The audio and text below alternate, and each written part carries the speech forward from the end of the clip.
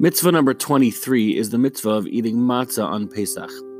Matzah, of course, is made from the 5 species of grain, the same ones that constitute chametz: barley, rye, oats, wheat, or spelt.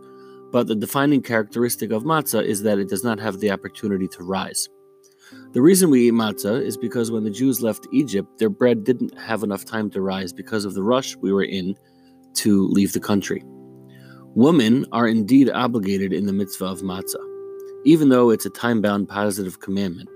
This is an exception to the rule. On the Seder night, there is a specific mitzvah to eat matzah. For the rest of the Chag, there is no specific obligation to eat matzah. However, if one does, one is still in fulfillment of a positive commandment. The guidelines for baking matzah are complex and fascinating.